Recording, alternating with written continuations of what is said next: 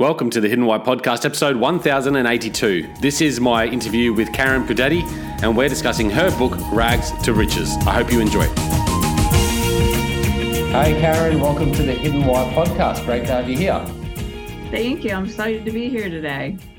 Well, we're here to talk about your book today. Karen, you've got a book that was just launched called Rags to Riches, How Beauty Icons Made It Big. Now, I want to really focus on not so much how you can make a successful saloon business that you've done yourself, but more the entrepreneurial journey that you went through, I suppose. So I'm sure you can share a lot of insight into that.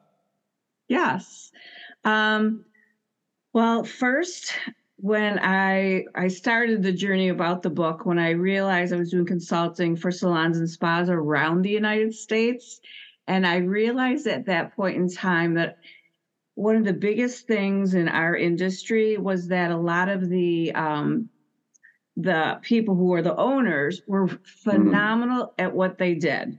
They were great hair cutters, stylists, colorists, groomers, nails, eyebrows. They're phenomenal. But what they would then do is go into owning their own business. And instead of doing what they're fantastic at, they started trying to run a business. And that's where things went really tricky. Right. So a lot of times they're used to making all the money, but now they're making money to run the business, and they truly do not know how to run the business. Right. So that So gives tell us a bit of people... your backstory then. So you started out, you were actually an accountant, weren't you? Or Yep. I was an accountant, and I left the CPA world and went to corporate America. Tried that for a while, and I really realized that I was missing my passion. I love the numbers, but I was missing a lot, and Right. it wasn't, and I didn't feel like that was my real true passion in life. So when I was a little girl, I remember my mom teaching modeling, and one day my sisters and I got to go with her. And we got our hair done, our makeup done, and with all the real models, and had pictures done. And I just remember being like 8 years old and thinking, oh, wow, I'm not this geeky little kid. I kind of look cool today and mature. And I just remember that feeling of confidence, and I could do anything. And I just always kept going back to that day and that moment. And I thought, I want to go to the beauty industry, and I want to give people that moment that I once had. I think it was a game changer, kind of like you can do anything if you put your mind to it. Tell us about that, because that's an important part of the Hidden Why podcast. I suppose we talk about this often, doing something for the sake of a career or earning money, as opposed to doing something that you love, which will turn into a brilliant career, and earning money. And what you follow first. How did you reconnect? I mean, because a lot of people, I think, get down the track and go, I can't do anything else. This is, what I've studied for, and this is what I'm doing. How did you find that? After I told my parents that I was quitting a job that I was making a really good money at a very young age, and my mother thought I lost my mind. My dad said, go ahead, try it. He goes, if the worst thing happens, he goes, what would it be? And I go, I'd fail. And he goes, and then what? I said, I'd go back to accounting. He goes, so try. So it was good that I got the encouragement. And I did. I thought, okay, I knew really young I wanted to own my own business. So I thought, okay, I went back to school and got my aesthetics license, my waxing, my electrolysis, anything I could. And I thought, I'll start out, and I wanted to be, a stay-at-home mom. And I'll start out working out of my house. And I did that. But I really kind of knew long-term down the road at some point, I wanted a bigger business.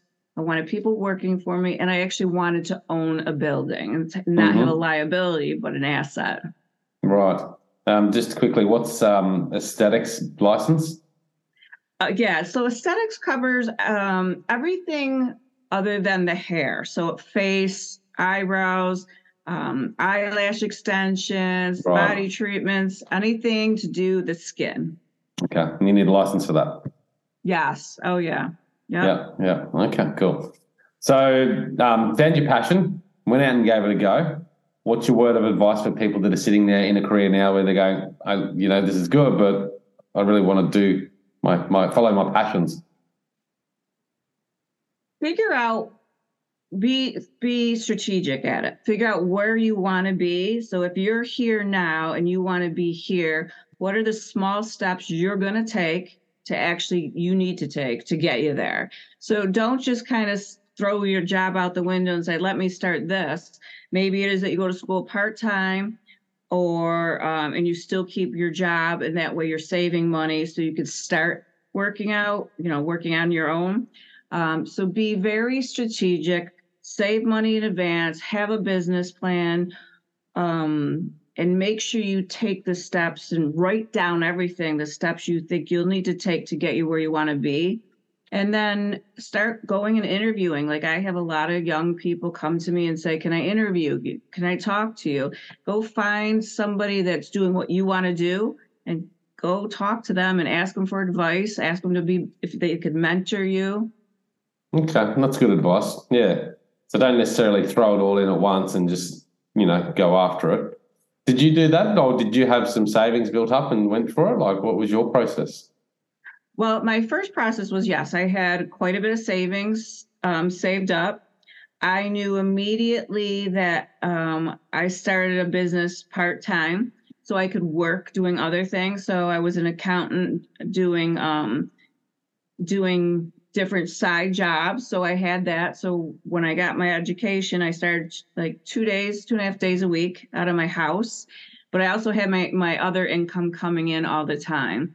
So when I knew I wanted to do that for a while, the other thing I knew is that I couldn't immediately just have all this money coming in. I was going to spend it. I needed to save as much as possible and reinvest it back into what I was doing. So I did that for years. Okay. So fast track now, starting the business to where you are now. What does the business look like today? My business here, I have over 50 employees. I have a 9,000 I have a 16,000 square foot building. My spa and salon occupy 9,000 square feet. So I do that. I have an amazing manager that if something happened to me tomorrow, she could carry on and the business wouldn't crumble. So that was important. So that's what my personal business is. And then what I did is do consulting for other salons and spas around the United States too. So, yeah. Okay. And over how many years have you built up this business? I'm going into 20 years 20 now. years. So, okay. Yeah. So I decided at one point, stay at home mom, work from the home, and then just kept taking little steps further and further. Yeah, because you started from home part-time, right? A couple of days a week. Yeah, a couple of days a week, Tuesday, Thursday, and a half day Saturday. But I worked long days, and I made 6 figures doing that out of my house. Out of your house? I saved 85% of all that because I knew I wanted to keep doing something. Okay, so you saved all that and then eventually got to a point where you could go into a building. Did you rent first? Yes, I actually bought a very small salon, or spa, I should say, small spa. Spa? And what's the difference? Salon is all hair. Spa is all the facials, massaging, pedicures, manicures, things of that nature. So I bought one, and I didn't realize it was 30 days from bankruptcy. So thankfully, I only bought it at an asset business, so I didn't buy any of her losses and things of that nature. So I had to really turn that business around very, very quickly. So I had to make some tough decisions on how are they really going to get paid now differently than what they were, what vendors we were going to use, everything. So I restructured it pretty quickly. And within the end of that year, we made a profit of $250,000. Right. Brilliant. Yes. So that was it. And again, I did everything very small. I never jumped from like at home to, 9,000 square foot salon. So then after the spa was making a profit, I took on space next door and added the salon. So the hair piece. And then in 2008, I was the second one in all of Rochester to bring in a laser hair removal machine for that. And that really jumped us to the next level in financial income. Okay. Well, so lots to share in that 20-year journey, no doubts, the ups and downs. And in your book, that's what you do, right? You share the stories not only of yourself, but you go out there and interview other successful icons in the industry. Is that correct? Yes. So what I did is I picked 12 people of all different areas, and I wanted to talk about their journey and who they were, because they're like, for instance, Damone Roberts. He's the eyebrow guru to like Beyonce, Oprah, Rihanna, everybody that's gigantic. He does. All right. There you go. Yeah, and I have a hair one person, Anka. She was a groomer to the Jonas Brothers, and she would fly around. They'd have her wherever they were in the world. Every 10 days, she'd come out and fly there and cut their hair. And it was like Barbara was a professional model, and then she went into this side of the industry where she was performing services as she got older, and she's Tom Hanks groomer. So the people I picked have like Celebrity status all the way around. Yeah. How do they get to a celebrity status? Like, how do you become the man, the eyebrow man that does all these celebrities' eyebrows? Like, it's interesting to me. Well, they each have drive and passion and kind of like gumption. I mean, they just went for it. They knew that they wanted something bigger, and they worked their way to it. And I have to say, everybody in the book had a pretty humble beginning, and some of them had like a rough upbringing. So to where they are now, it's an amazing stories. But none of them did it just on like a fluke or, oh, look what happened to me. It was very planned out, very strategized. And they kind of knew where they wanted to end up. And they figured, this is where I am. This is where I want to be. What am I going to do 1 year, 2 year, 3 year, 5 year, 10 year? And they basically wrote it all out. One of my hairstylist, Drew Schaefer, he knew that he wanted to do model's hair. That was what he wanted to do. And so he, on a Friday night, would get all his girlfriends or friends, lady friends, they would do their hair. He'd bring in a makeup artist, they'd do the makeup, they'd dress to the nines, and they'd go out in California and LA, some of the big places.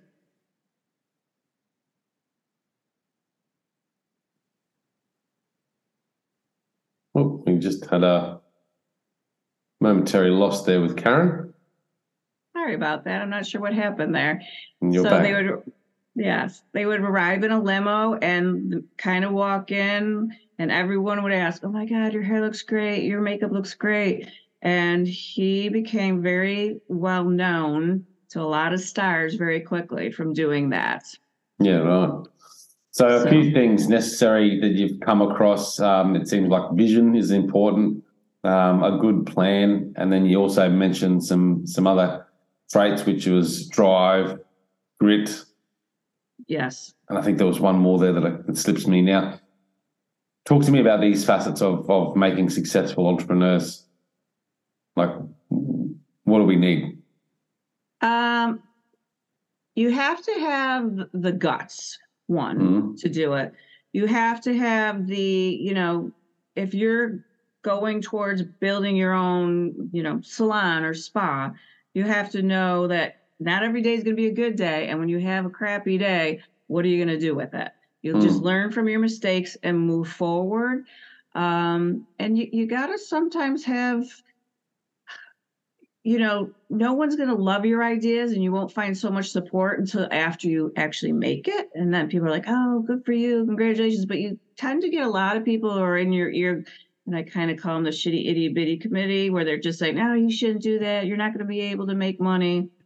You got to say, yeah, I will. I'll do what it takes. So you got to, sort of block those people out and stick with your plan that you've come up with. So that's probably an important piece of advice to have that plan there. So when you do experience those days, or when you experience that, that negative talk, that you can go back to your plan and go, hang on, no, this is the plan, this is the vision, and keep going. Yeah.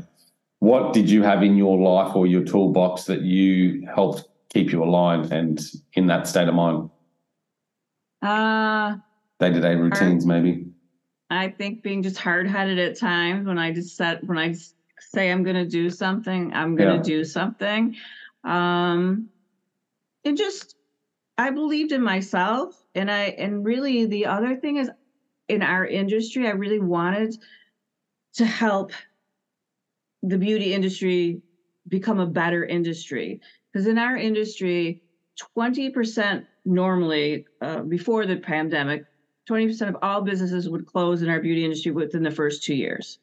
32% of the salons and spas closed after the pandemic. 80% of salons and spas aren't making a profit. They're running in the red. And only 1.7% of all salons and spas hit the $1 million mark. So one of the things I really wanted to do was to give our industry the tools to be able to run a successful business. Because we have a business. The one thing that's great about our business, no one can tell us how much money we can or can't make. Someone doesn't say, oh, you only get a 3% raise this year. The sky's the limit. But how are you going to get there? How are you going to run the business, basically? So I really wanted to give, the book is fun because it tells people stories. Then there's an assessment, and the assessment, or the book itself, covers anybody from starting up a business to somebody trying to hit the $1 million mark. Okay. And then after the assessment, there dives into different things: leadership, who's your niche client, marketing, your P&Ls, branding. So there's each chapter something different. And then it starts talking about it. And then after I decided the book was good, I kept wanting to put more and more and more into the book. And I was like, wait a minute, I need more of a course. So what I did is I actually have a course, Rags to Riches in Action. And that is a step-by-step how to do the business. It's kind of like everything I did for my business and everything I do for my consulting clients is in the course itself. That's an online course that people can do? Yep, it's an online course. It's a module course. It dives really deep into everything. And it's really... So like retail business ownership sort of thing? Yes. You know, how to... And like in our industry, like our back bar percentage should only be 7-8%. Most of the time it's like 20%. So there's the basics of our industry, what the norm should be to become profitable and stuff in that as well. So it's not really just about beginning a journey. It's about when you're in there, what to expect and tools to guide you through that as well. Also, oh yeah, by the sounds of it. Yeah, absolutely. Like one chapter is on leadership. No one kind of teaches leadership or how to get a team all working together, moving forward. And one of the things that I had like a trouble with at one point was, how am I going to get my team all on the same page to work forward? I was kind of a type A personality. Let's do this. And like 48, 49 other people were like, well, I want to feel, emotionally supported. And so I actually decided I need to take a course. And I went out and I took a course on leadership and communication. And the first exercise we did, it was, here's me, a typical type A kind of person. And everybody that worked for me at the time was polar opposites from me. And so they were much more feeling and interpreting. And so I really realized, okay, if I want to lead this team, we've got to come to some mutual agreement on how we, I lead, how we communicate, and how everyone feels like we're all moving together ahead. Yeah. Okay. So you just go out there and keep learning as you go through it. I guess you've got to do that because there's probably parts of you that have the weaknesses that don't fill that gap. Did you find ways to find other people to help you fill those gaps that you were perhaps missing in as well? Oh, yeah. That is one of the keys to for me in running my business. I'm good with numbers. There's certain things I'm really good at. Social Yeah. media, for example, I'm terrible, terrible, terrible, terrible. Yeah. So I had to hire people to do social media.